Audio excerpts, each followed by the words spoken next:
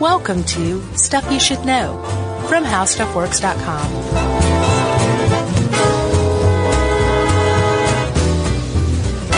Hey, and welcome to the podcast. I'm Josh Clark. There's Charles W. Chuck Bryant. Jerry's over there. This is Stuff You Should Know. So, huge thanks right off the bat to everyone who came out for our Northeast Plus One summer tour. Yes, it was a pretty big success. Yeah, big thanks, Boston and New York and Philadelphia and Durham and Washington, D.C.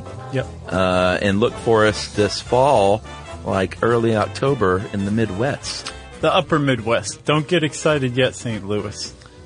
Not yet. No.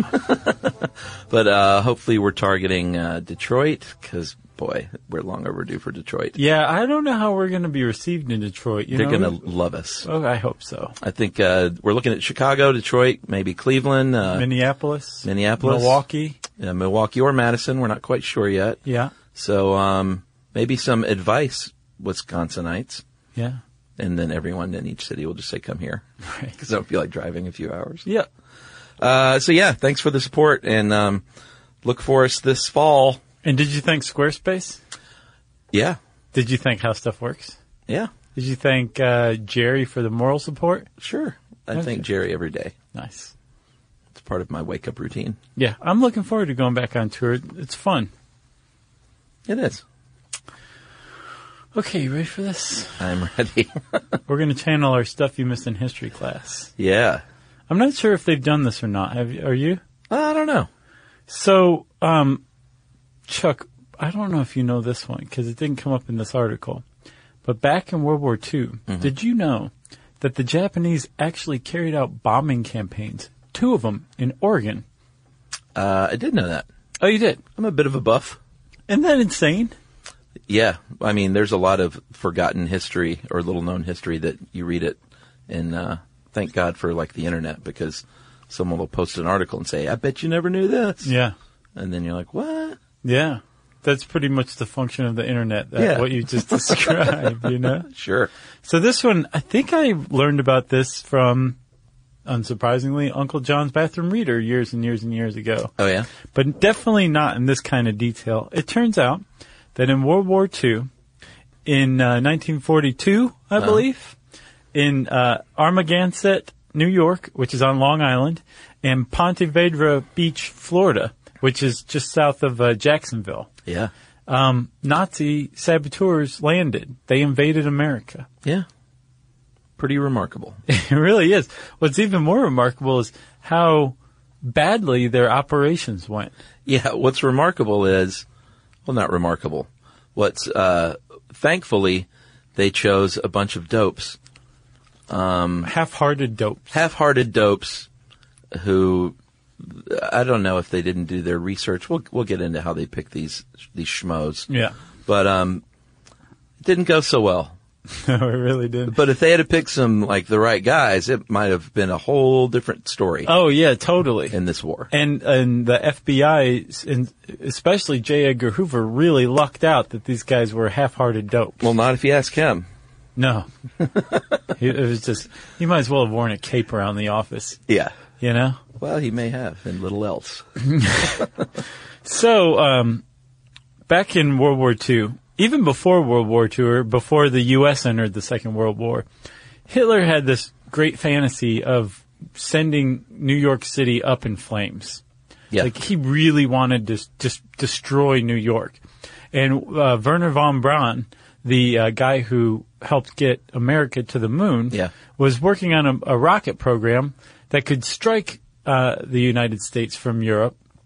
That was one thing, never fully realized. No. Because the war came to an end before they could develop the right kind of missile. But they were working on it. Yeah. And they were also working on long-range bombers that could fly out of Europe all the way to America's East Coast and bomb. Yeah, apparently Hitler used to literally sit around and watch, like, film footage of cities burning and, like, fantasize about New York City. Mm-hmm. Crazy. Yeah, well, he was pretty crazy. Sure. But he finally realized that, like, if he was going to get New York, the best, most efficient, most at-hand way to do that was to send saboteurs into the United States to infiltrate and do New York themselves. That's right. You know? Terrorists, essentially. Well, yeah.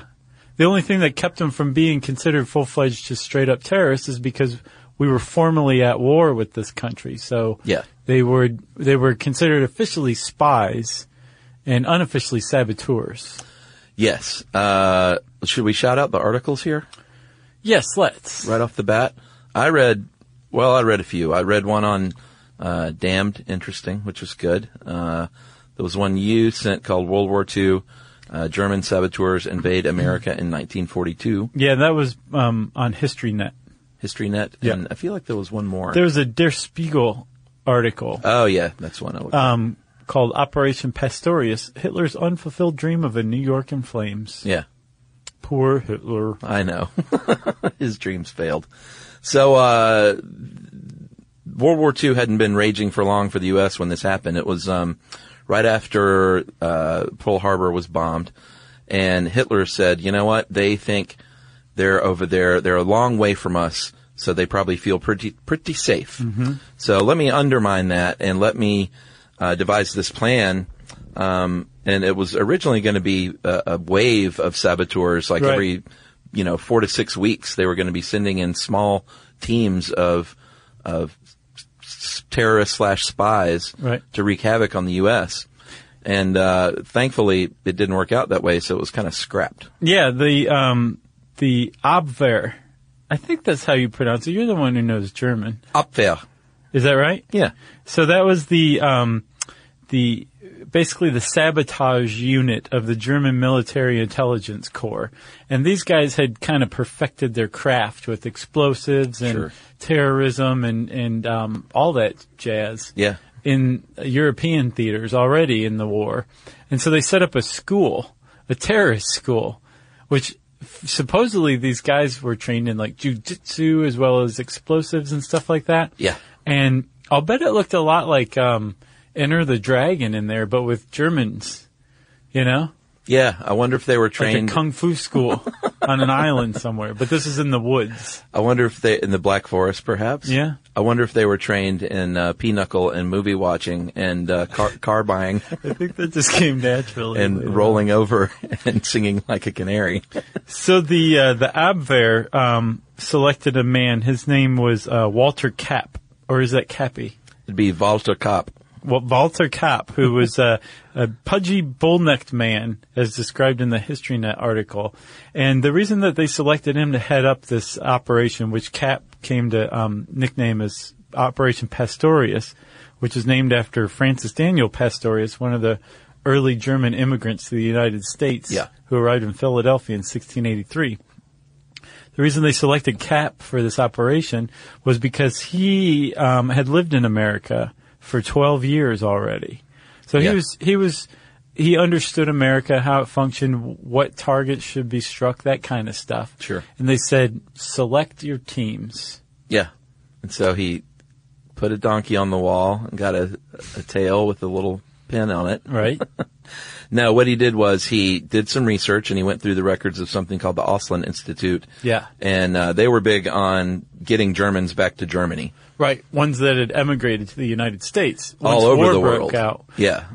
Okay, so specifically the ones he was looking for were ones who had been in the United States. Yeah, in this case. And a lot of these people had been in what was called the Bund. Or is it the Bund? I would say it's a Bund, the American Bund, which was like basically the Nazi sympathizers in the United States. Right. And they would set up little shops all over the country. Yeah, and they would speak out against Franklin Roosevelt and speak in favor of fascism. And apparently they managed to get 20,000 people at a rally at Madison Square Garden once. By holding a Knicks game? Pretty much. I don't think the Knicks could even get 20,000 people to come out to Madison Square.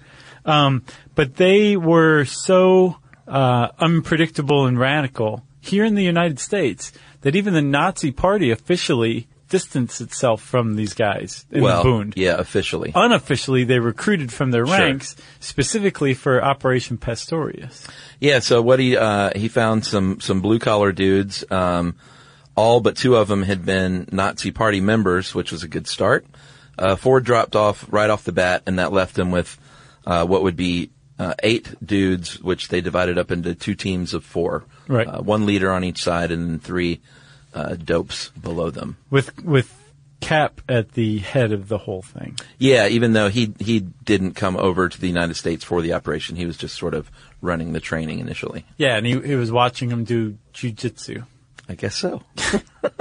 So here, I mean, isn't that hilarious? Germans doing jiu-jitsu in the woods? Really. I don't think so. It just seems a little like, neighborhood ninja camp kind of stuff, Well, they had to train in some sort of hand-to-hand combat. No, they're saboteurs. They don't need to know that. They're supposed to know how to blow up a bridge. Yeah, but what if they get caught in the middle? They gotta turn and run away. Jiu-jitsu somebody down. No, you just run if you're a saboteur. Well, that's some foreshadowing right there. So here are the players on team 1. We'll call it team Eins. How about that? Is that one? Sure. Okay. On team Eins, you had the leader George John Dosch, and he was 39. He was the oldest guy, and he was so old. I know, 39. And he was picked because he was a smooth talker, and he was apparently just seemed very American, which was, if you're going to stick some Germans over there to be saboteurs, it's probably good if they can pass themselves off as just regular, good German Americans. Right. Plus, also, you have the added benefit of not having to teach them to speak colloquial English. Sure. And they already know the terrain. They know the culture. Where's Coney Island? Right. I want a hot dog. Exactly. Yeah, so they were all good. Right. Yeah. Was that Count Dracula? Huh? No. That was my German saboteur. I got you. So that's why they went with the guys who had already spent time in America. Plus, it also showed a pretty significant loyalty to your homeland, the fatherland in this case. Yeah. Where when war breaks out, you go back to where the war is being fought to support it. Yeah. You know what I mean? Yeah. So they're like selecting from the Auslands Institute rolls of immigrants who were also Bund members. It seemed like just a knock it out of the park group of guys. Yeah. So, Dosch, he actually did, like you said, served in the German army in World War I, came to America, worked as a waiter, and then in 1939 said, you know what, duty calls, I'm going back home. Right. The second guy on the first team, Ernest Peter Berger, he was, supposedly a smart guy, and he had an interesting story because he had long been a Nazi since they said as long as Hitler himself had been a Nazi. Yeah, he was part of the Beer Hall Putsch. Yeah, he was what you call early adopter. He was of Nazism. He really was, and he actually had fled Germany for the United States because he was afraid he was going to get brought up on brawling charges. That's right. He liked to fight. Yeah, and he stayed there for about 6 years, and then worked as a machinist in the Midwest. He even joined the National Guard, the U.S. National Guard. Yeah. And became an American citizen. Yep. And then he went back after Hitler gained power, right? Well, he went back mainly because of the Great Depression. Oh, is that right? Yeah, but I mean, it coincided, but he was like, yeah, this place stinks now. Yeah, and Hitler's in power. I'm going to go become a brown shirt and rough up people on the street, which is what he did. Pretty much. Because he really did love to fight. And the brown shirts were purged in the Night of the Long Knives by Hitler and his cronies. Yeah. And Berger was Berger, right? Yeah. He managed to not be killed during that purge. Yeah, so he was working with his buddy Ernst Röhm of the stormtroopers, like serious business. Right, and Röhm was actually killed during the purge. Oh, he was? Oh, yeah, they put a pistol in his cell with him and gave him 10 minutes to kill himself. Yeah?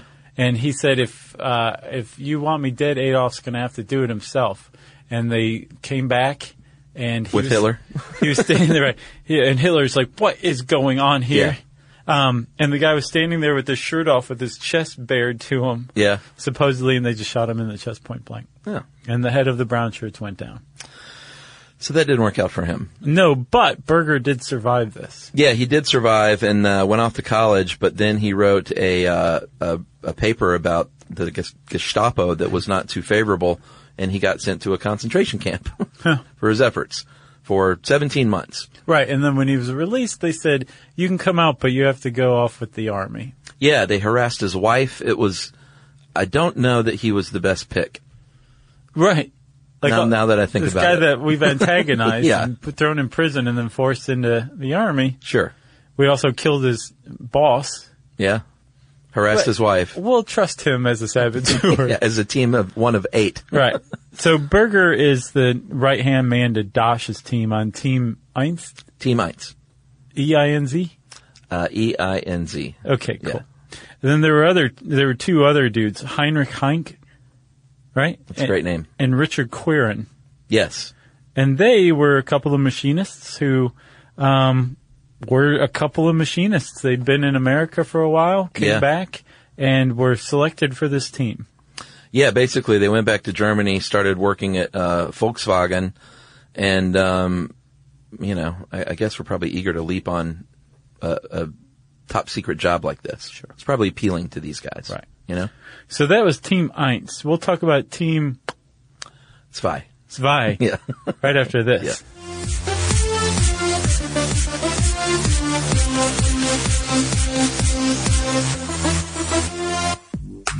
You know. Stuff you should know. So Chuck, tell us about the smiling faces on Team Zwei.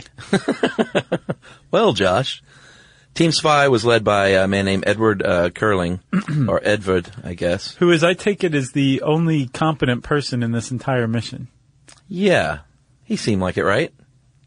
Kind of. A little more than the rest? Yeah. Comparatively speaking, he seemed like a criminal genius. Yeah, that's a good point.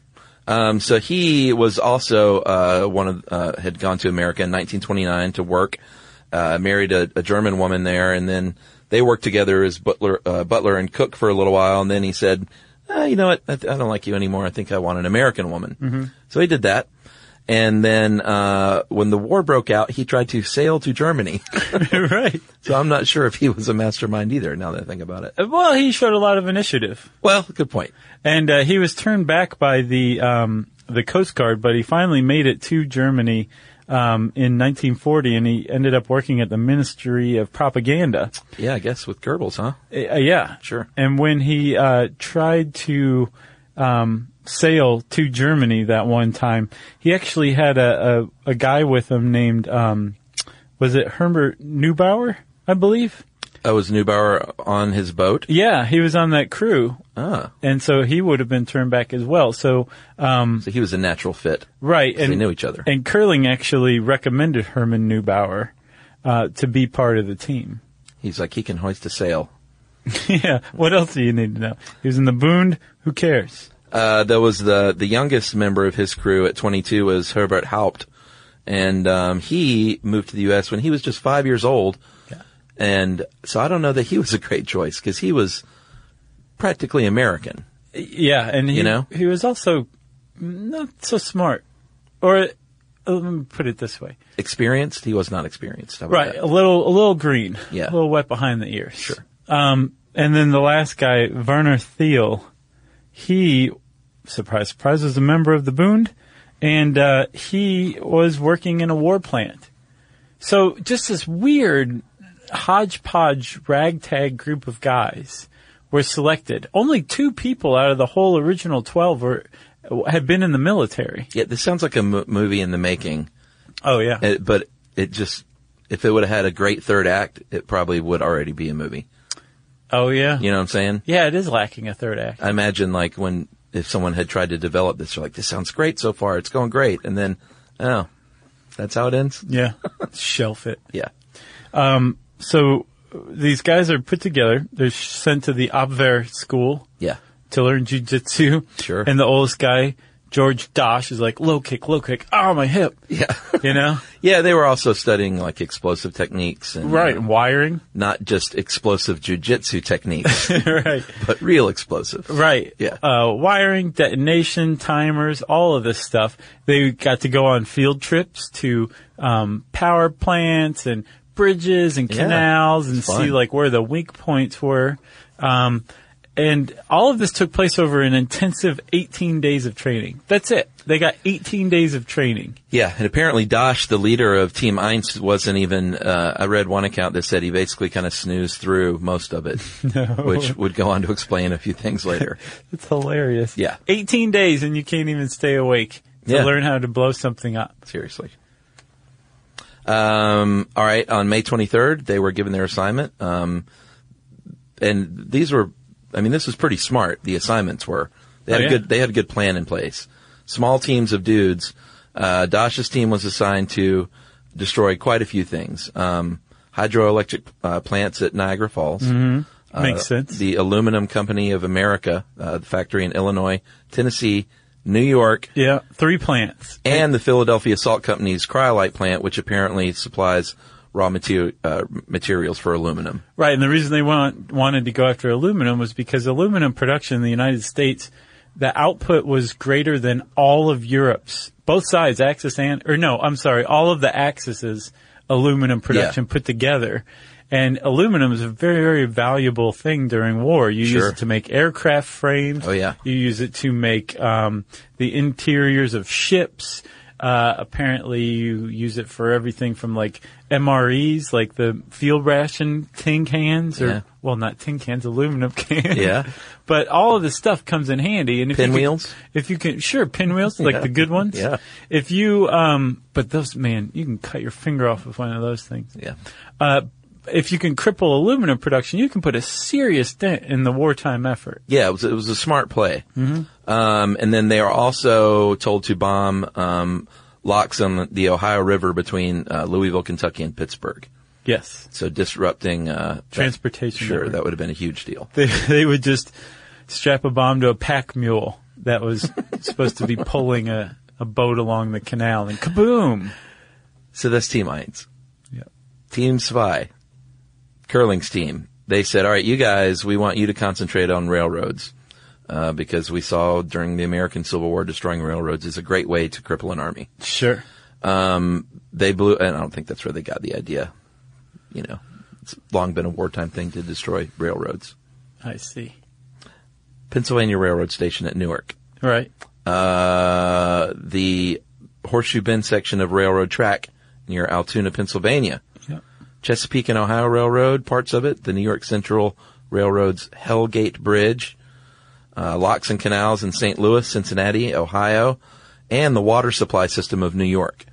Right, and they were also told to carry out acts of general terrorism to scare people in general. Yeah. Bombing Jewish-owned department stores, locker rooms at train stations, just basically just foment like real fear and make Americans feel like, wow, America's being struck. Yeah, we're vulnerable. Right. And so the guy said, okay, let's do this. And they shipped out on 2 different subs from Lorient, France. U-boats, baby. This is Germany. Yeah, okay. Unterseeboats. U-boats. Yeah. They left on U-584 and U-202. And they had each team had 4 boxes, 3 of like dynamite and other explosives, and then a 4th box of things like timers and detonators and wiring and all that stuff. Sausages. Sure, for just in case they got a little hungry on the trip. Yeah, it was Germans after all. Right. They also had a lot of money. They had roughly about $1 million today. At the time, each group had $50,000. And they needed this to travel and to live and to bribe people and pay folks off. Right, in cash. So they had what's equal to about $1 million today in cash on them in nothing greater than a $50 bill. Yeah, that's a lot of money. Yeah. Like physically a lot of money. Each member was given $9,000, 5 of which is very funny, like, team leader's gonna hold on to this. Right. And you can keep 4 yourself in your money belt. Yeah. And only carry like 450 in your pocket. Right. And that should be enough dough to carry out this plan, was the idea. Yep. And then the team leaders also got handkerchiefs. Yeah. that had the names and addresses and things of contacts Friendlies. in invisible ink written on them. Yeah. Mm-hmm. Uh-huh. So this is like a bona fide spy, Yeah. espionage, terrorism operation. Again, great movie in the making so far. Yep. So and again, I think you said before that like Hitler was planning on sending several waves or wave after wave. Apparently the schedule was every 6 weeks they were going to send one or two teams to the United States. Yeah, it was a really smart and scary plan. Yep. Because catching, a tiny team of 4 guys who can assimilate as Americans, or at least good German Americans, that's tough to catch. Yes. So Chuck. Yes. U-202, which actually left 2 days after U-584, showed up off like 50 yards off the shoreline of Long Island.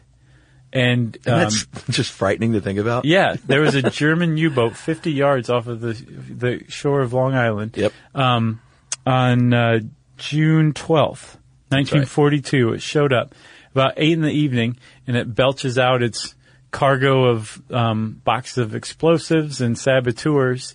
And the dudes, as they're rowing to shore, they were wearing like German military uniforms. Yeah, I didn't fully. This didn't make a ton of sense to me. Oh, well, if you were caught in plain clothes behind enemy lines, the rules of war state that you can be shot on sight. But if you're caught as a German Marine, then you're a prisoner of war. And you have to be treated. I would still say that was taking a chance. I would have dressed as an American. No, I mean, like, I think that was smart. Yeah, I don't know. I would have tried to assimilate, not been like, I'm a German Marine. You're supposed to take me hostage. Right. But I think G.I. Joe would have been like, Coney well, Island. yeah, come on, let's go. I'm taking you hostage. Whereas if the guy had been like, you're a spy, I am allowed to kill you right here and now. Yeah, I don't know. I don't agree with that one. But hey, everyone has their own rules when it comes to saboteuring. Okay. So. Sabotaging. Right. Yeah, sabotaging. I was just kidding anyway. And I've learned recently that was of, that word is of recent provenance. Did you know that? Like, it didn't come into use until the beginning of like the 20th century. That makes sense. I would have thought it was a fairly old word. Yeah? Nope. Did we just think of sabotage, or did we just start calling it that? Like, did they not used to sabotage back in the day? Yeah, I think they just started calling it that. Okay. So, so this is Dasch's team, Team Eins. Team Eins. And they show up on the shore, and they're wearing, again, German military uniforms. Yeah, which they took off really quickly. Very quickly. Once they got on shore. Yeah, once they saw that, okay, we made it. Yeah. The operation has begun. They changed, right? Yeah, they changed clothes, and they started, I guess they put on their I Love New York shirts, and they started digging big holes in the beach to bury these munitions, right, so they could come back as needed when they wanted to blow something new up. Yes. They can't just carry that stuff around. No, and they needed to just stash everything and go and cool out and make sure that no one was like onto them or anything like that, and then come back and get it, like you said, as they needed. Yeah, the plan was to meet up for the two teams to meet up in Cincinnati on July 4th. Right. For a baseball game, is what I'm imagining. Yeah. Yeah. The Reds versus the Braves. I don't know where the Braves were then. Probably Milwaukee. Sure. Okay. I don't think they moved to Atlanta until the 60s. Yeah, but I was trying to think of Boston, but that was long before. So, the Team Eins was changing. They had just landed. Yeah. They were in the midst of changing when they were discovered by a Coast Guardsman. Yeah, well, one of them was that Dasch climbed over a dune, and while the other guys were still burying and changing their clothes, and he walked up, and there was a Coast Guard dude, John Cullen, standing right there, and he was like, "Hey, what you doing?" Right. Basically. And the guy was like, "Oh, nothing." Yeah. And he apparently was kind of handling things when Berger comes over. And Berger thought that, so the Team Eins had been rowed to shore by two German sailors. Yeah.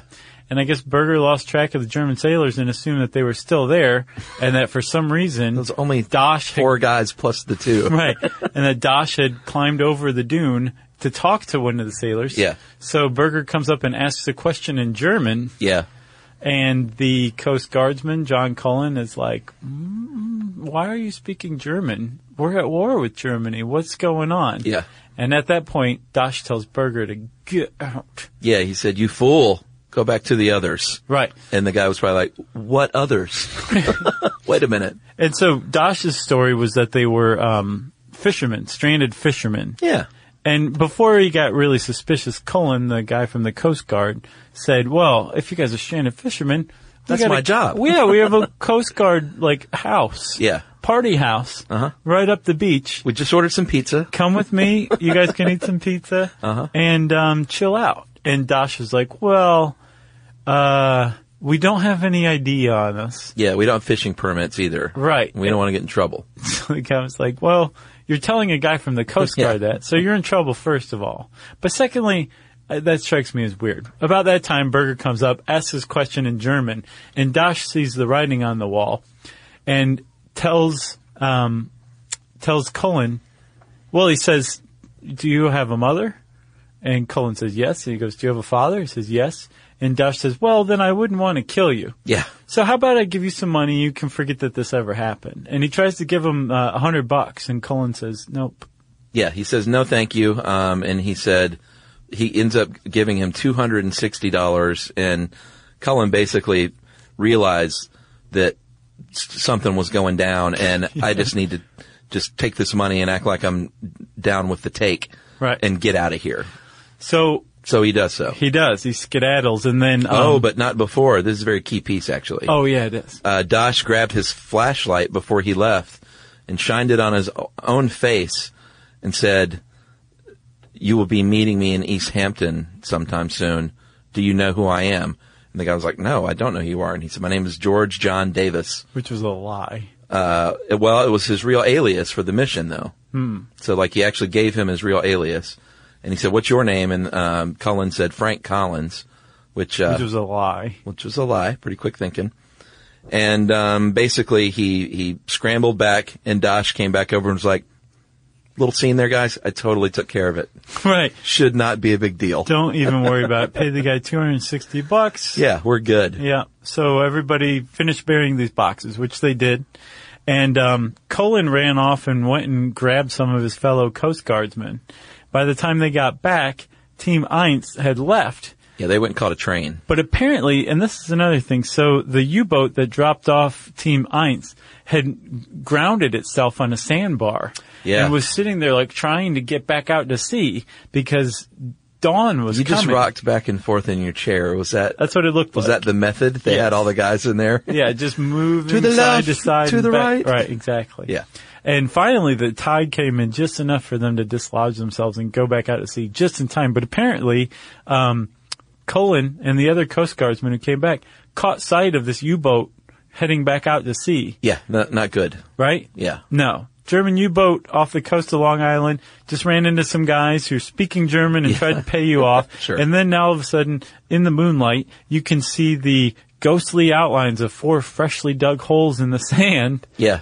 Let's see what's in there. Yeah, I wonder if, I saw that about the boat being stuck, but I couldn't find if that was, if they could have gotten away, it could have all changed. They may not have been that suspicious. I think that Cullen was on it appropriately suspicious. Yeah, he was definitely coming back. But seeing the U-boat was just icing on the cake, exactly. I guess. Okay. Yep. So, the other dudes had they dug up the holes and they found the stuff and said, okay, this is a huge deal. Yeah, we just found a trove of explosives and German military uniforms buried on the beach 60 miles from New York. Yeah, so toot sweet, by 10:23 that morning, those boxes were in the office of New York City Police Captain John Bayless, who then promptly got in touch with the FBI, and by noon that day, 13 hours after they had arrived, the FBI had all that stuff in custody, and J. Edgar Hoover said we need to get a blackout on the news so these guys don't get wise to this. Right. And we need to get the largest manhunt in FBI history underway. And they did. And we will explore that and all the ways the FBI got some lucky breaks on this right after these messages.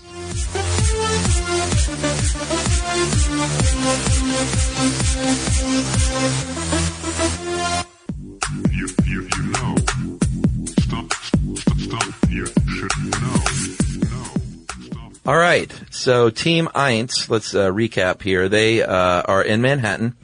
Yeah. They go shopping at Macy's, of course. Yeah. They got a lot of cash. All they had with them was the clothes, the civilian clothes they brought, and all that cash. Yeah. That was it. Everything else was buried back at the beach, but is now in FBI custody, unbeknownst to these guys. That's right. So they go shopping at Macy's. They said, let's split up into pairs, because that makes sense. Kieran and Hank checked into the Hotel Martinique. Dosh and Berger went to the Governor Clinton Hotel. Governor Bill Clinton. And I don't think so. And unless he was named after the hotel. Oh, yeah. You never know. That's why he always wanted to be governor. So apparently, Dosh and Berger met. He summoned Berger to his hotel room up on a tall floor and opened the window and said, "I've got a plan, and I'm going to tell you about it. And if you're on board, you're on board. But if you're not, then one of us is leaving through the door, and one of us is leaving through the window." He basically threw down the gauntlet. To Berger? To Berger. Wow, I didn't realize that. Yeah, and so Berger, he basically said, "I would like to turn and sabotage the sabotage." Right. And go against Germany. And because America's kind of great. So Dosh was going to kill Berger if Berger didn't go along with it. That's what he said. And apparently Berger had the choice too. Like, or I can defeat you and throw you out the window. Or you can triumph and be the living victor. Yeah. So I think Berger was just, on board. And, they said that in this article that, Dosh probably was telling the truth, that he was really, this was his idea from the beginning. So here's the question. Like, historically speaking, Dosh has been seen as a genuine betrayer of this mission. Sure. But when he became a genuine betrayer of the mission is at issue still, according to this HistoryNet article. Either he knew it before they even landed. Yeah. And that is why he showed his face and gave his real alias to John Cullen on the beach. Which makes sense. Or his encounter with John Cullen on the beach rattled him enough that he was like, "This is never going to work. We're already dead in the water." That's a quick turn. So now I'm going to go ahead and betray it. Yeah, I say that he was in on it from the beginning. That's my feeling. Because he was snoozing in spy school? I don't know. It seems like a really quick, like they just land on the beach. 5 minutes later, he meets a guy and he's like, "Wait a minute, it's off. I'm going to betray Germany." Right. It just seemed, I don't know, a little too hasty. Well, maybe he had nerves of spaghetti. Yeah. Cooked spaghetti even. So, he says, here's the plan. On Monday. This is Dosh to Berger, right? Yeah. He said on Monday, I'm going to go to. Had they closed the window by now? Yeah, I think so. They went to dinner and everything was good. Oh. And he said, I'm going to go to Washington and meet with J. Edgar Hoover. This should be pretty easy to get that meeting. The man himself. Yeah. I hear he wears nothing but a cape around the office. And he said, you go back to the other two guys and just sort of occupy them for a little while I'm going to D.C. and requesting a meeting with the FBI, the head of the FBI. Right. So Berger says, "Let's do this." Dosh says, "Okay."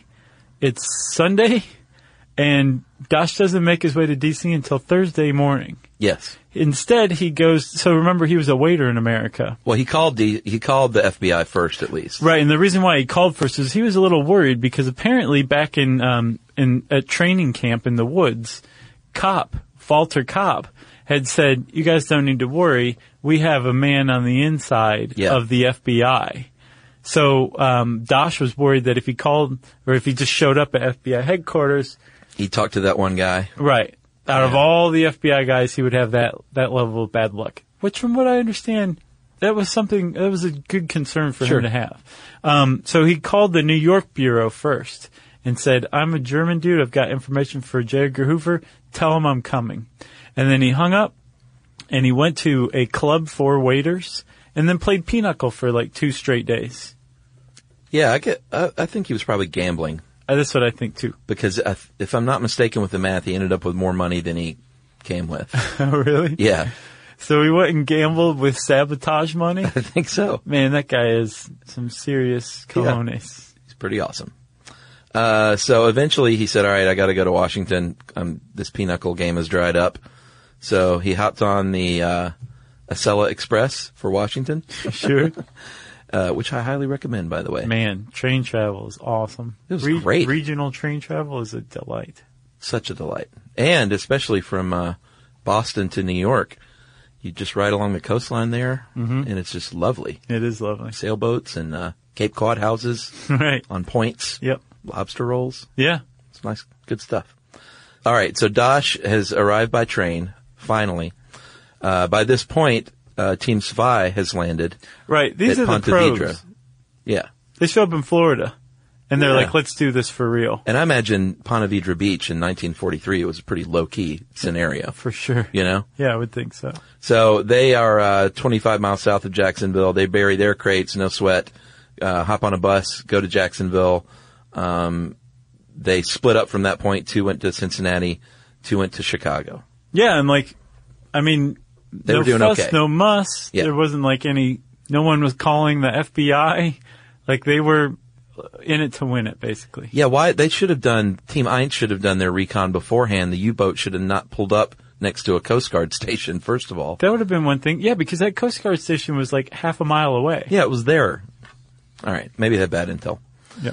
So Dash gets to D.C., checks into the Mayflower Hotel. Yeah, this is the same day that Curling's group lands in Ponte Vedra. Yeah. It's a big day.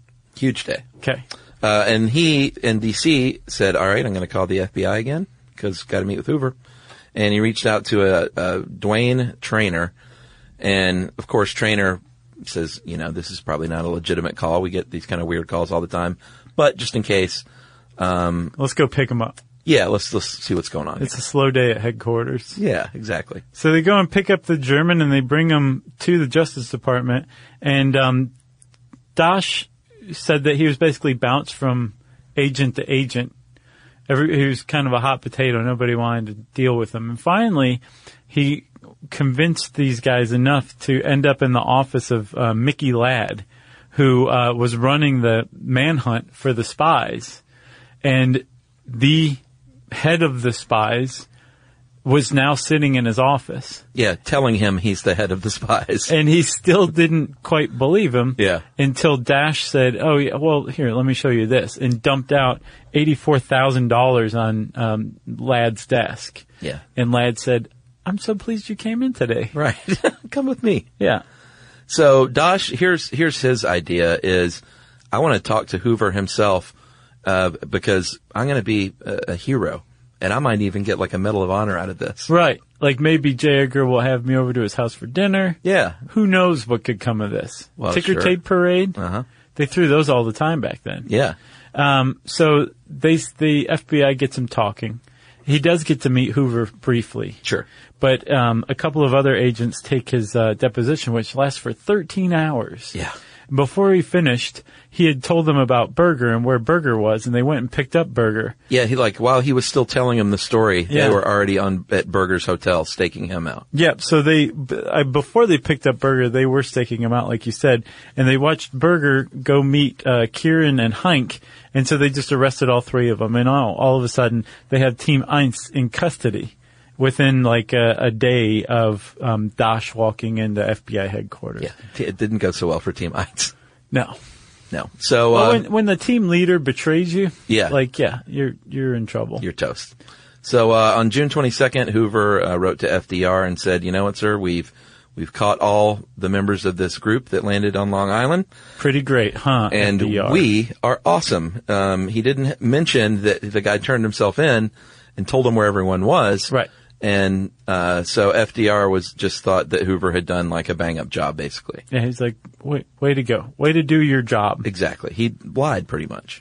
So, Dash had no real leads or anything about Team Spy. Svi. Yeah. But he did have a handkerchief That's right. that had contacts on invisible ink. And surprisingly, he hadn't blown his nose in it. Right. At this point. But he couldn't remember how you were supposed to get the invisible ink to become visible. No. Luckily, the FBI had a crack team of lab techs on this thing, and they figured it out. And now all of a sudden they had the names and addresses of all of the German contacts for these teams right there in their hands, thanks to Dash. Yeah. Right? So they were all obviously staked out, just waiting on Team Eins. Team Spy to meet up with these people. Right, which they did. But first, Team Spy did some other weird stuff. Like Herbert Haupt, he was in Chicago, where again, he'd lived since he was 5. Mm-hmm. And Haupt decided that he would buy a Pontiac car. Yeah, he went to his parents' house. Right. Told his dad everything. Yeah, had his dad buy him this car. Yep, and he proposed to his girlfriend. He had left during the war, and he was an able-bodied man over age 18. Yeah. And so the local draft board wanted to know where he was. So he drops by FBI headquarters to clear up his draft problem, says, "I'm back. Sorry, I've already registered with my local draft board. No need to track me anymore. I'm just an all-American boy." Yeah. And the FBI was like, "Yeah, sure. Thank you for coming by." Right. And then tailed them on the way out. Yeah. And then he led them to at least one other team member, right? Yeah. And while this was going on, Curling and Werner Thiel went to New York and met up with a friend named Helmut Leiner because they wanted to have sex with a lady. And so Leiner hooked him up with his mistress, said, "Here, have sex with her." And he said, "Great, thanks." And he ended up traveling with that woman, Curling did. Mm-hmm. And within a couple of days after Daesh surrendered, they spotted Curling because they were trailing him at a bar where he met with Thiel, and they arrested both of those guys. Right. So 2 down on Team Spy. Herbert Haupt, 3 down at this point. Right, Haupt was taken down in Chicago. Yeah, the only one left at this point was Herman Neubauer. Right, and Neubauer spent his time in, was it in New York? I think he was in Chicago. Okay, you're probably right. He just went to the movies over and over again. Yep. That's what he did. He was apparently lonely, so he sought out some friends of his wife whom he hadn't really met before. Yeah. He told them everything. He gave them his money for safekeeping. Unbelievable. But kept enough to go to the movies a bunch. So basically, he kept $1. Right. And, plus popcorn. Okay, $1.50. Yeah. And, then he, I think he'd just come back from the movies when the FBI picked him up, right? Yep. So Dash, remember, is sure that, like, he's going to be feted as a hero, that J. Edgar Hoover is probably, like, thinking about him right then. Yeah. He's just, like, basically like Ralphie in A Christmas Story, just daydreaming about, like, how he's going to be carried around on everyone's shoulders. He probably should have been. So, I mean, he's the reason why this went south.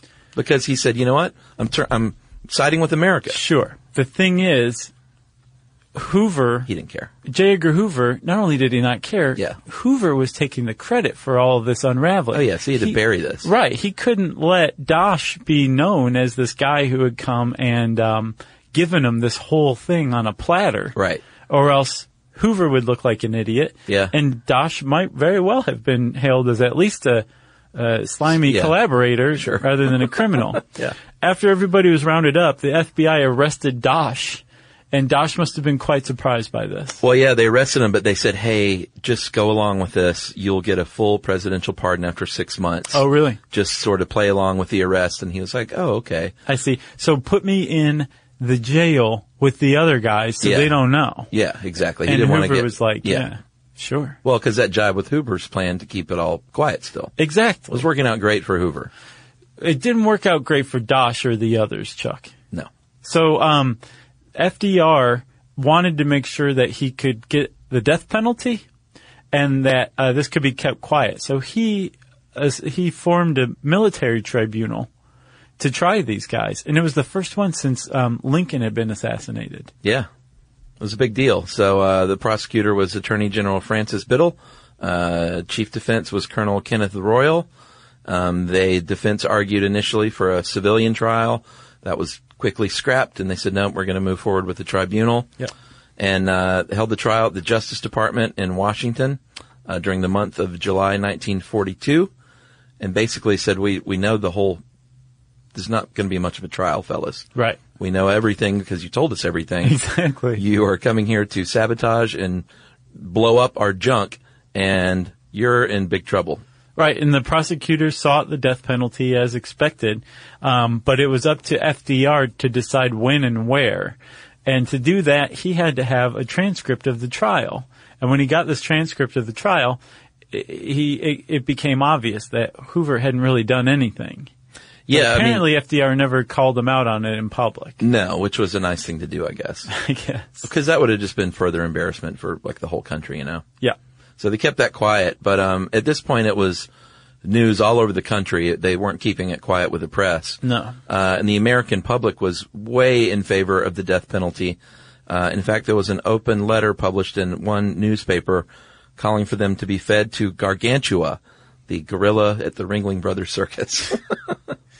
Because that's fair to Gargantua, too.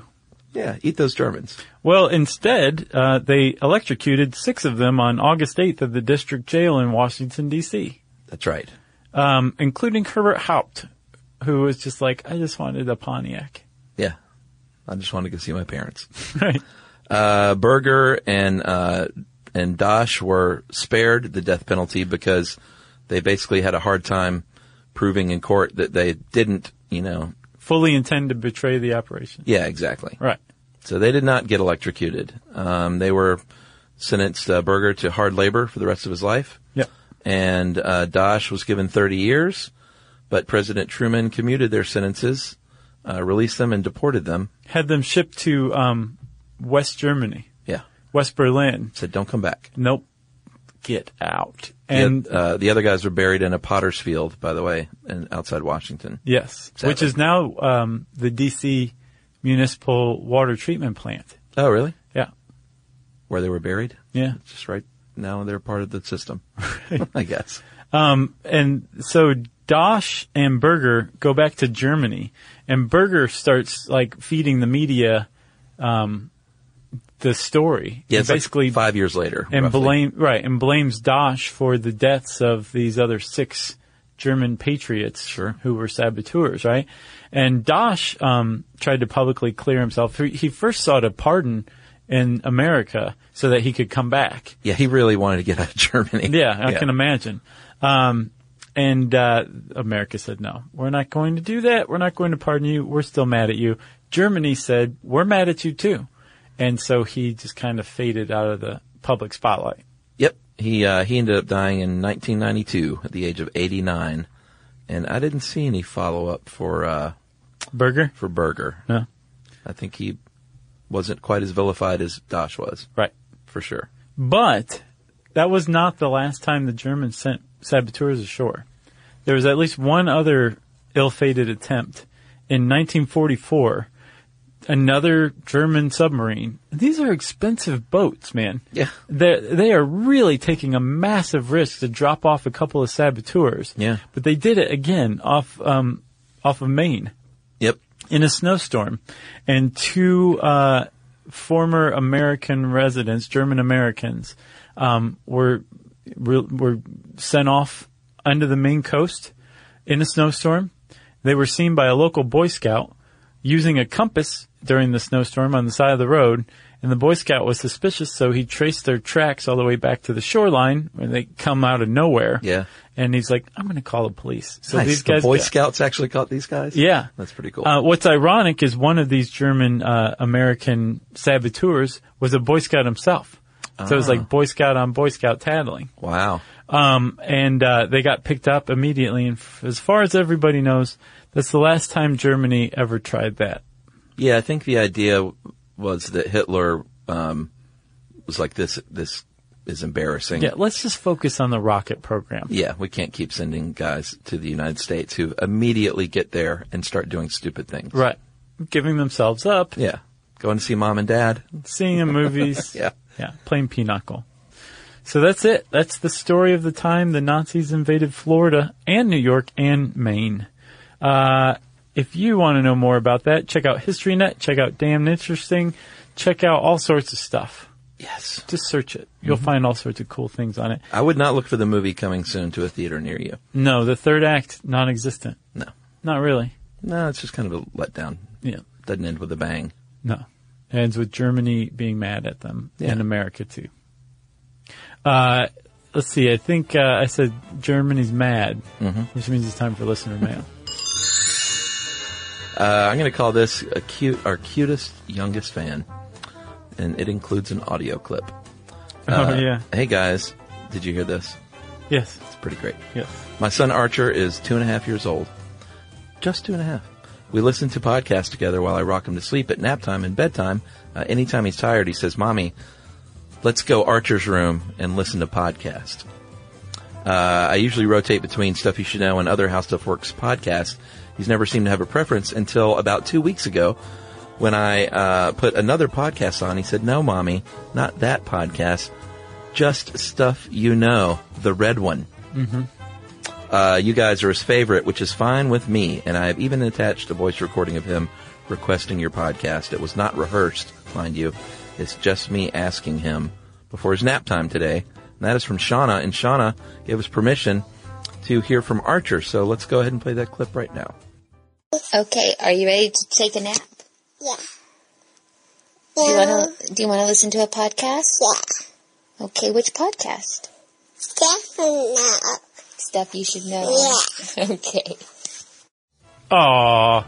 Wow. Pretty cute. Holy cow. Kid knows his stuff. Unbelievable. So, Archer, if you can understand what's going on here by the sound coming out of the speakers. We know you don't yet form memories, but hopefully this episode will be a documentation of it. That's right, Archer. So, good luck in life. You are off to a great start.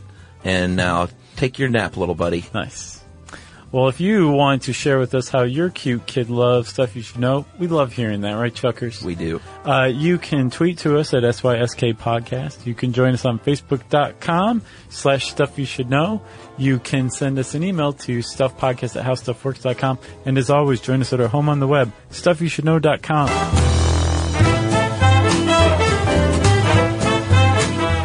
For more on this and thousands of other topics, visit HowStuffWorks.com.